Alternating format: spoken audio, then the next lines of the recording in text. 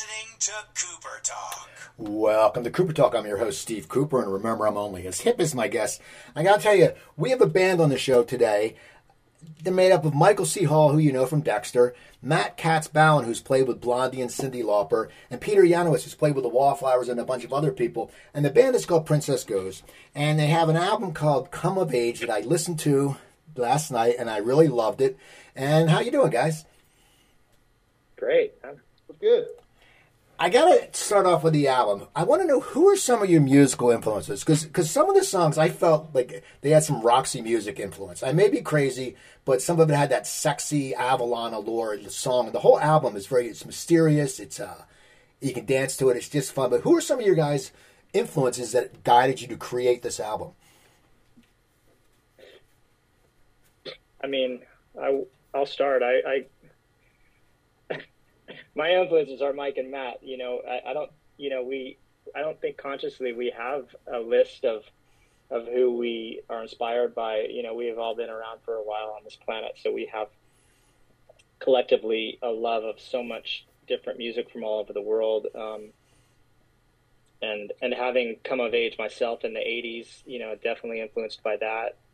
You know, I think there's music from all over, you know, the usual suspects. I love hearing that about Avalon, and I love that record. Roxy Music is a huge influence on me. How about you, Michael? What are some of your influences for your musical stylings? You know, I'm like Peter. I would say my influences are as sort of extensive as everything I've heard in my life, be it music or subway cars or what have you. And, you know,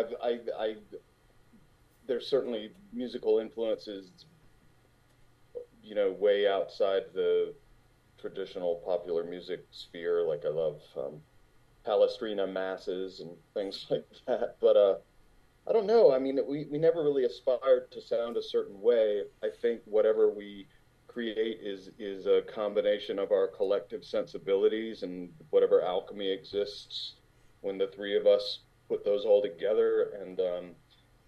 And as Peter and Matt have said before, I think it has, you know, there's sort of a mother of invention component with what they initially were working with in Peter's studio, which was a lot of keyboards. And I think that sort of informed the initial musical experimentation and compositions that Peter and Matt came up with, that I heard way back when, and that's maintained a sort of presence in the sound. But we all are men of a, you know, we're not the exact same age, but we all definitely, you know, came of age sonically in the 80s and have a lot of those influences just in our DNA. We don't have to sort of try to lean into the influences. They're just there. How about you, Matthew? Do you have certain influences that you feel that you've fed off in your creative process? You're on mute.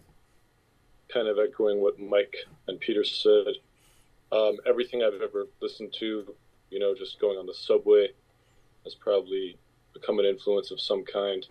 Palestrina masses, you know, Bach, inventions and concertos. And, you know, Roxy Music and David Bowie. We love all that stuff. Now, what is your guys' writing process? When you came up with the new album, do you have a set process? Someone works on lyrics, someone works on the music, or is it all just a collaborative, or someone gets an idea first? Like, Peter, you may have an idea, and then you'll send it to Matthew. Or what was the process for this album? Yeah, I think it was like our last couple albums where we, you know, since we started over 5 years ago, we just kept the writing going. And again, yeah, our process is any which way we possibly can get the song out. We love to jam in the same room together. We love to send each other ideas. And with technology, it's really easy to do that right now. Just to, you know, Mike handles all the vocals and the lyrics and melodies, and, you know, Matt and Mike is also contributing to the music. Matt and I do a lot of jams in our studio where we just press record, and a lot of those jams end up becoming songs.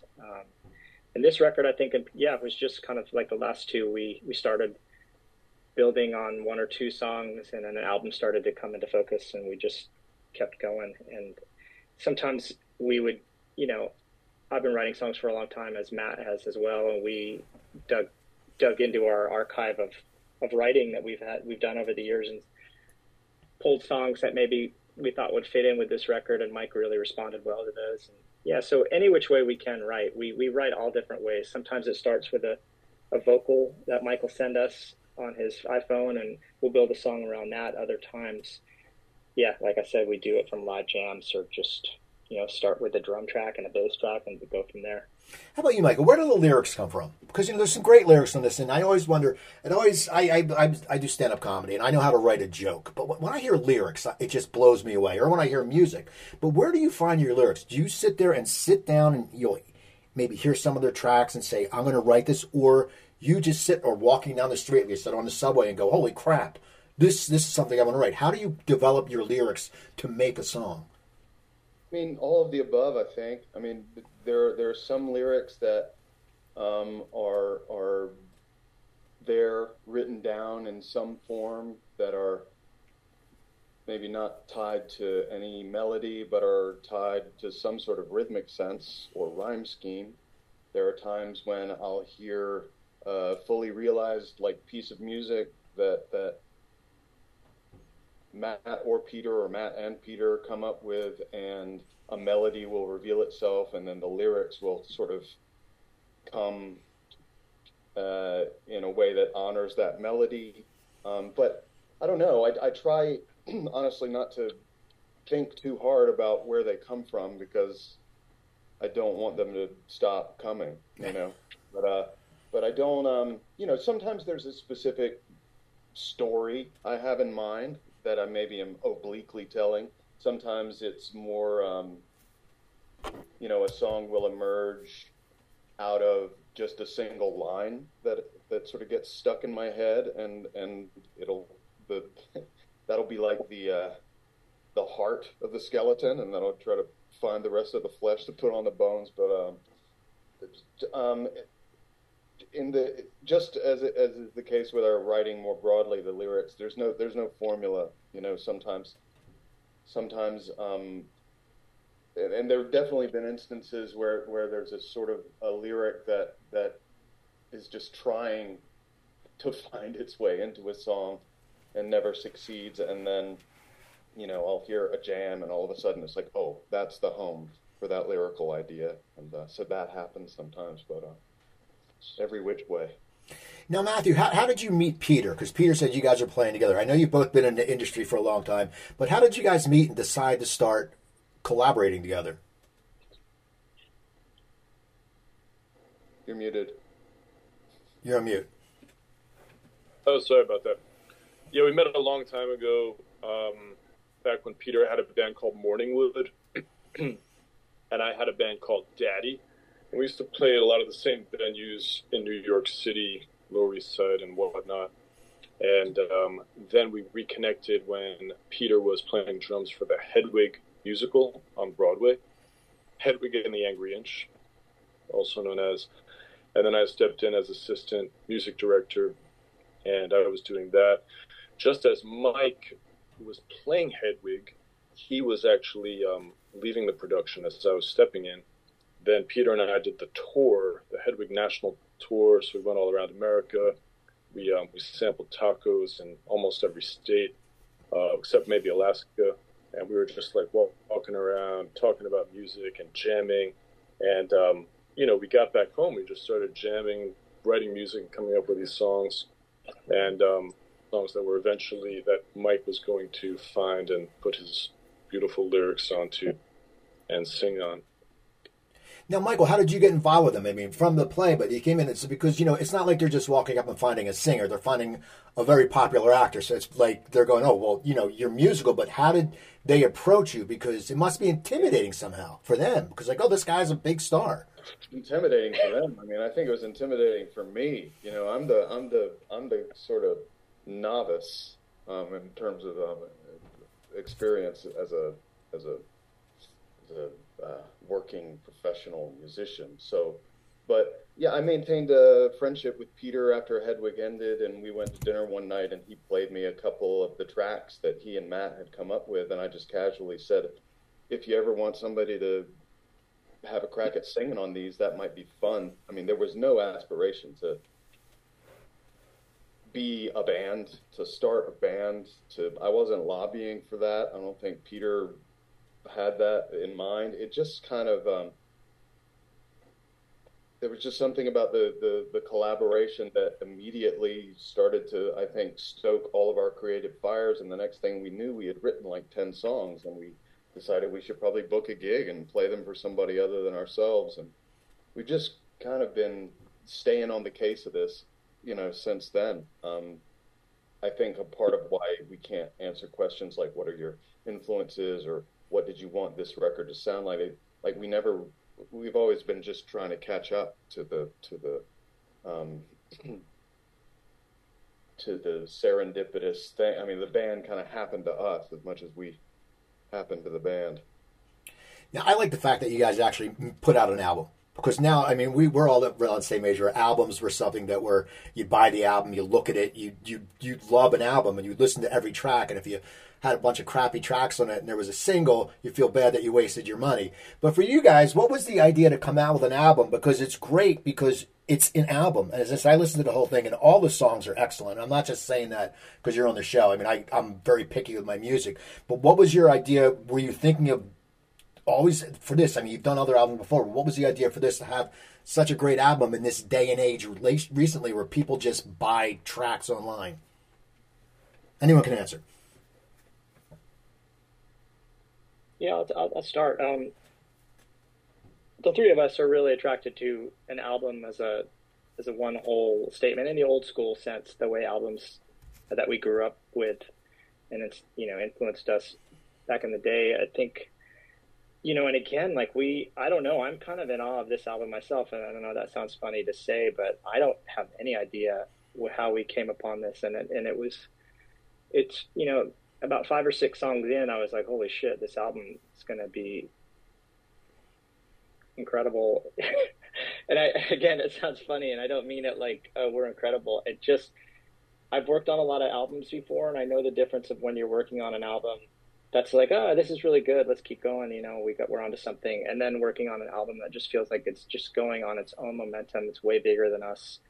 We are just facilitating its existence, but it definitely started to feel like something very special as we were working on it. And again, we have no idea why or how. It just probably could have done ourselves a favor and held on to a few songs for the next record, but we don't work that way. We want to put our best stuff out, our best foot forward. And this, and if you like this album, I would say check out our first full length, Thanks for Coming, because we're also really pleased with how that one turned out as well. And another album at 12 or 13 songs that hangs together in a way that I don't think we can explain or really understand ourselves. Now, do you have a favorite song from the album, Peter? I want to ask you, because, it's always, everyone listens. Do you have a favorite song off this album? Because it's a great album, but there's got to be like one baby. You go, oh man, I love that fucking song. Is there anything for you on that album? I honestly, it's like picking your favorite child, or, they all, add to the conversation, and they all, I don't know. I'm not going to answer that question really well, but I mean, it changes daily, and Mike likes to say whatever song we're playing live is my favorite one, and I kind of agree with that. We just got back from a tour, and we got to play a bunch of these new ones, and they all just resonated in their own way. So it's really hard to decide. I would probably ask you what your favorite song is. As I said, I love Come of Age. That was my favorite song. I love Come of Age because that's one that sort of did remind me of Roxy music. And I just listened to it and it was good. And the good thing about this album is it jumps around. Like, it's not all one feeling. Sometimes you hear an album and it's all the sounds. Like if you listen to a Leonard Skinner album, I like Leonard Skinner, but a lot of the songs sound the same unless you're throwing Simple Man. This goes all over the place. And for me, I would say my favorite song is Come of Age. Now, Michael, I know you wrote the lyrics to that. We wrote the lyrics, but what's your take on Come of Age? Is that one that meant a lot to you? I mean, where did that song come from? Yeah, that was one. That was something that Matt sent. It was pretty much a fully realized musical composition structure, and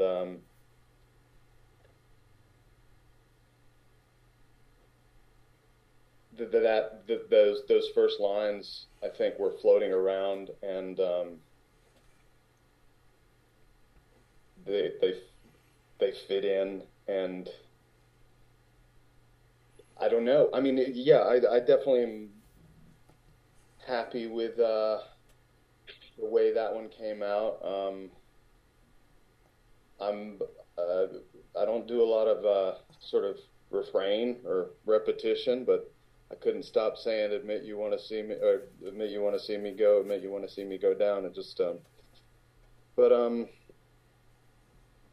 I'm glad you like that one. I really like that one too. Like Peter, I think I'd be hard pressed to pick, but yeah, I like that song. It was really fun to do live. Felt like it went over pretty well. Well, Matt, how about you for writing wise? Which of the songs that you've written compositions, like you said, you wrote the composition, which is the one you say you're most proud of? Is there a song that you sat there and when you wrote it, you went, "Wow, all right," like you just pat yourself on the back and go, "This kicks ass"? I mean, is there one song on the album that did that to you?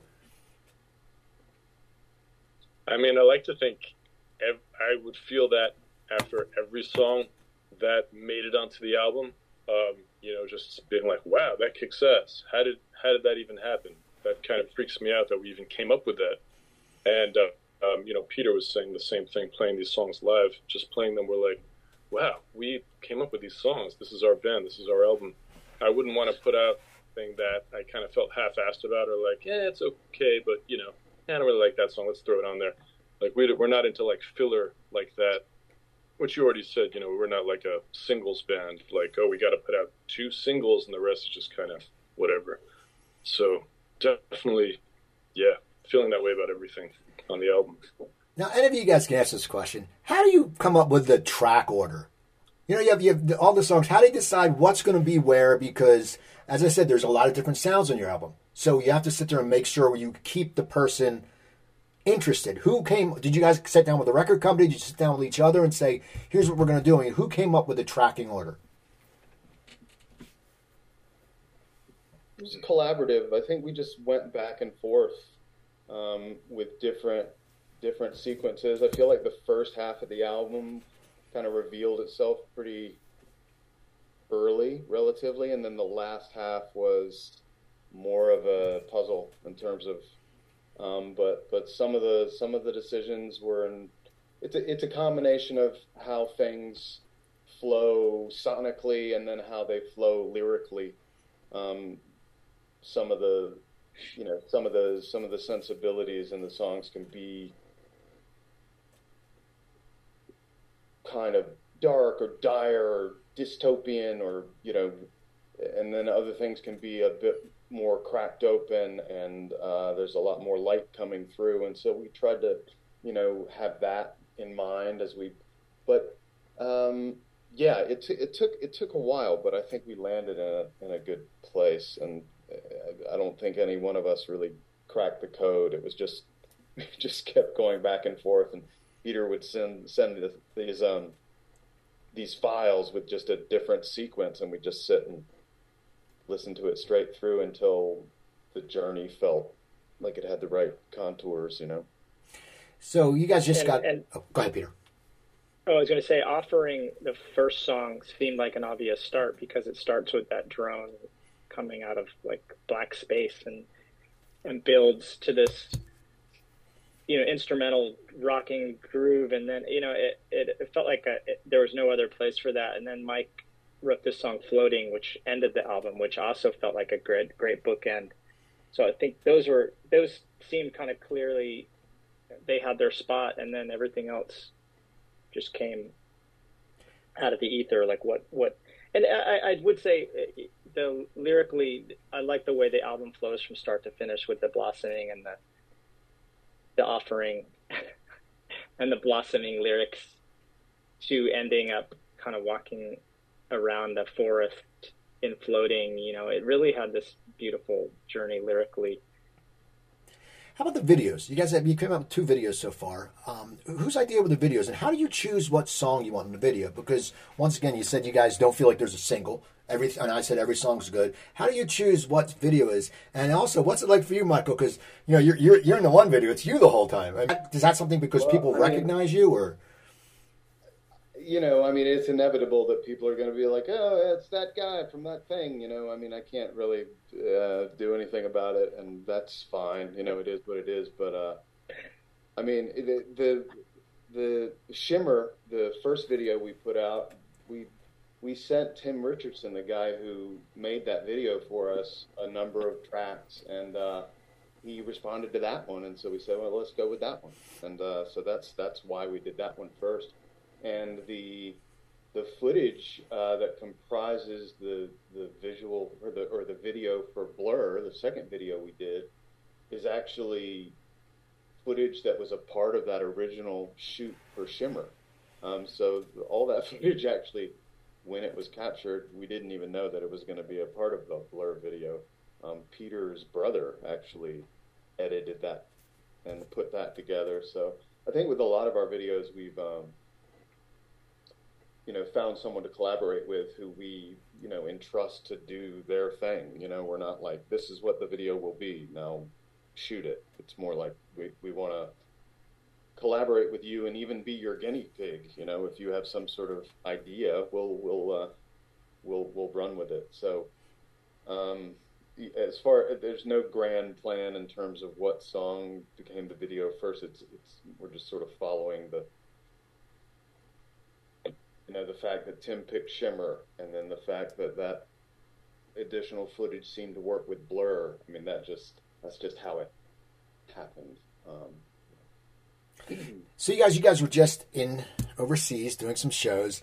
Now, I want to talk to Matthew and Peter about this. How has the road changed for you guys? Because you've been in this industry for a long time. Is it still as exciting when you're going on tour? I know you guys had a short tour, but is it something where is it harder to perform as you get older because it's more demanding? We'll start with you, Matthew. I would say it's definitely very, very exciting because this is our music. These are songs that we've created and brought into the world.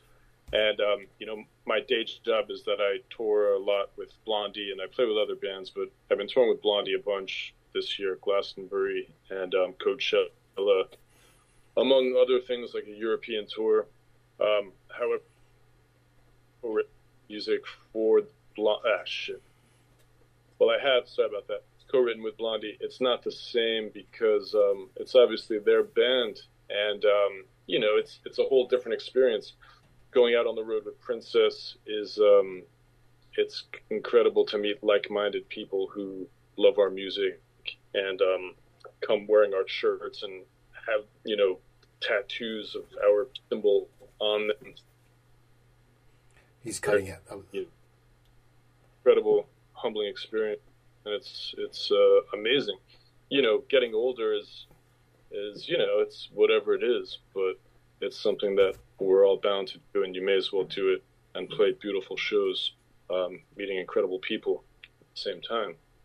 How about you, Peter? Because also you're a drummer, and that's a lot of damn activity. One of my friends is a Jason Aldean's drummer, and they hooked him up to something, and his heart rate, it's just sick. But it's like, do you have to train before you, even if it's 10 nights, you have to sit there and go, I have to get in shape because I'm beating these things all night. Yeah, drumming in itself is such a great exercise, and I'm lucky to have chosen that at a young age because I think I had my parents said I was hyperactive, so they gave me something to do with drums. And no, I play a lot at home, but I look forward to that part of the touring. That's my favorite part of touring, is that hour and a half we're on stage. Touring's a pain in the ass. I think it's a pain in the ass when you're young, but maybe a little more when you're older. But I was thinking about it today a lot. Just there's something I find addictive about touring too, that's just central focus of, everybody's there to, get this show up, and running and to play the show. And that kind of repetitive, you do that night after night. We don't take a lot of days off. We did, 4 shows in a row over there recently. And we ended on a 5-show run, which we'd never done, 5 nights in a row playing. And I don't know, you get used to that. You wake up, you get in the van, you go to the next place, you show up, you unload, your crew sets up, and you find some food. And, there's a certain singularity to that life that I actually love, even though, it's hugely disruptive. It's fucking exhausting and a real pain in the ass, and kind of sad to be away from, your family and the ones you love. And, there's always that aspect, but then you get up on stage and everything just melts away, and you have this beautiful moment with people that you don't even know, and it's so real and live. And it's just like, God, I don't know anything else in life that has given me that feeling of sharing music with people in a space, in moment in time. It's a really beautiful thing. I don't think, I could probably be 80 years old and still want to get up and do something. I don't know about Mike and Matt, but it just seems like an energy that I'll never get used to. Never get tired of. How about you, Michael? Because, you've been on stage as acting. You've been on TV as acting. Is there a different feeling when you are a lead singer? Because that's like the coolest job, a lead singer. Everyone's like, or being a rock drummer or, keyboardist. It's such a cool job. But for you, is there a difference? Is there a different energy you have to exert, or is it all just art to you? Yeah, it's fundamentally different to be standing up there with these guys and delivering our work. I'm not, as an actor, I'm interpreting other people's ideas. I'm saying other people's words. I'm trying to embody it and own it and make it my own and live through it. And, you can have experiences as an actor where you feel like you're certainly revealing something authentic about who you are, but you're doing it through someone else's idea, whereas this is something else. And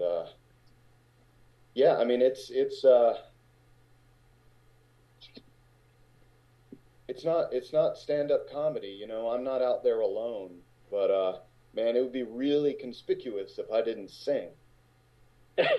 like I better do it. I think that's true for all of us. Like these songs aren't going to play themselves. You gotta step up and deliver it, and it can be exhausting, but also invigorating. And the touring life, the relatively limited amount of it that I've experienced is it's a difficult thing to do, but it's also very simple. Your life is pretty distilled. You wake up, you're tied to the train tracks again, and the show comes, and just before the train runs you over, you get untied and you just try to grab onto that train and hold on. Now, have you guys noticed, is there a difference between the European audiences and the American audiences? Because you just did European, you did a few shows in New York before you left.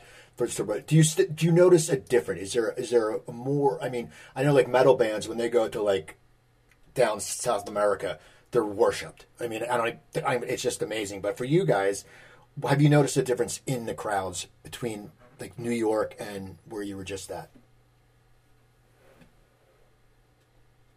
Anyone? I think we've talked about this amongst ourselves. I think every venue in every city is different, has its own particular feeling, and sometimes drastically. Like we played at this poetry festival in Utrecht, Holland, with 1,000 people in this auditorium, and as you can imagine, that was a completely different vibe than playing in London. In this, it felt like an old abandoned theater during the zombie apocalypse. In a way. How about you, Peter? Yeah, it was interesting. We started the tour actually in New York, for a hometown gig in Brooklyn, Bushwick, and outdoors at a place called Elsewhere. It was really cool. We hadn't played a show before that. It was a year before that we did our last show, so we'd never gone that long without playing. And it was just a beautiful show. It felt like we just jumped back on the horse and rode off. And then a few days later, we found ourselves in Manchester, England. Completely different audience, completely different vibe. A great show, but it was stark in the differences. The audiences in the UK are amazing. The deep appreciation and love of music and of live music is clearly present there. Then we went to Europe for the first time and played in places like Paris and Berlin and Belgium and like Matt said, in Utrecht, Holland, and those audiences had they had, in France it was a completely different audience than we'd been playing to in England and as well in the Netherlands, and so it was really exciting to just find our people and at least the people that have found us, because we're still very much looking for an audience, and we're still very much getting to know our audience because we're a new band and our music is like all bands that are new is trying to reach as many people as we can. So we're just discovering it, and we found a hardcore group of fans that have stuck with us, and we're just also really looking to expand our audience and reach as many people as we can with our music. Now, Michael, is your celebrityism, I mean, everyone knows you in America, is it as big over there? Like when people come to a show, like I can imagine people here coming to a show going, hey, we're going to see the guy from Dexter, then they see the music, they go, wait a second, what is this? Wait, this is what we signed up for. How does your celebrityism compare over there? Do people know you but not as well as they do here and just come more for the band? I think it's comparable, I mean, the show is pretty worldwide. And in some places, like in France, it's probably more widely seen because it's on, it's not on like pay cable, it's just on regular TV. So, it's comparable, and there's, an element of like people who are there out of maybe some degree of curiosity, but that's a lot less than it maybe used to be. I think most people are there because they're into the band. If they came to know the band because they were familiar with my work as an actor or something, that's great, But yeah, I mean, if somebody was enough of an idiot to think that I was gonna like be pretending to stab people to music, they definitely have a rude awakening. I have one final question for you guys, because I know we're pressed on time. What is the future of the band? Where do you guys see this going? Because I know it must also, Michael, because also the SAG strike, we don't know when that's going to end, so that must help somewhat for you, at least keeps your mind off it. But where do you guys see it going? Because as you said, Matthew, you guys play, you all have side gigs, you have day jobs per se, but where do you see this band headed? Because the album's great, and hopefully you'll do an American tour. But Peter, where do you see the future of this, of the next few months or next year of Princess Goes? Well, we certainly want to, tour the States and go back to Europe, and we want to play festivals and get in front of as many people as we can just with the music and share the record with the world. But just like we don't know how we even got here or where this all, how we ended up here, it's hard to know where we're headed. I know we have more music in us, and it'd be cool to start thinking about how we can keep it interesting and keep our next record, keep everyone on their toes and keep ourselves inspired. So I see a little bit of writing, a little bit of touring, and just living our lives. We all are up to other stuff, but this is definitely something we all three keep showing up for, and we all have high hopes to just keep being a band. I think sometimes being in the music business and being in a band, I think at least for this particular creative unit, it feels like just if we stick around long enough, and keep making the music that we have been making, they will come and people will come and we'll keep building our audience, and that excites me. Think about a couple more records and having, we have close to 40 songs right now out in the world, and would be amazing, or 30-ish something songs. It'd be cool to think about having like 50 songs, and that, as a writer, that's all I'm concerned about is putting music out into the world while I have time on this planet. And I sure as fuck love making music with Mike and Matt. They're both incredibly inspiring people to collaborate with, and it's super open. So we just want to continue that. That'll be our year, I think. A little bit of everything. Well, I hope you guys keep it up. No, I forgot to ask this. What made you change from Princess Goes to Butterfly Museum to Princess Goes? What's the story behind that? Was it too long for the kiosk? You couldn't put it on the kiosk when you performed, or what was it? What was the name change? That was definitely part of it. Yeah. Yeah. Yeah, that part of it was the kiosk, because they charge by the letter. I don't know if you're aware of this. They charge like $500 a letter, so we actually saved like thousands of dollars just in kiosk bills alone. Ridiculous. But aside from that, I mean, we just wanted her to go wherever she wanted to go. She can stay in the Butterfly Museum. She can go to Manchester, England, or Belgium, as we did. Sort of freedom. Well, I want to thank you guys for coming on. This is great. I really did love the album. People, come to age. Go get it. Go buy it. When you see them coming, hopefully we'll have a tour coming up. Go watch them. Go to their website, princessgoes.com. It has their videos. Watch their videos. And I want to thank you guys. And people, go to the website. Go to my website, coopertalk.net. You can find over 970 episodes. You can email me at cooper@coopertalk.net. Twitter, I'm at coopertalk. Remember, I'm Steve Cooper. I'm only as hip as my guests. Don't forget, drink your water, eat your vegetables, take your vitamins, and I'll talk to you next time. Thank you.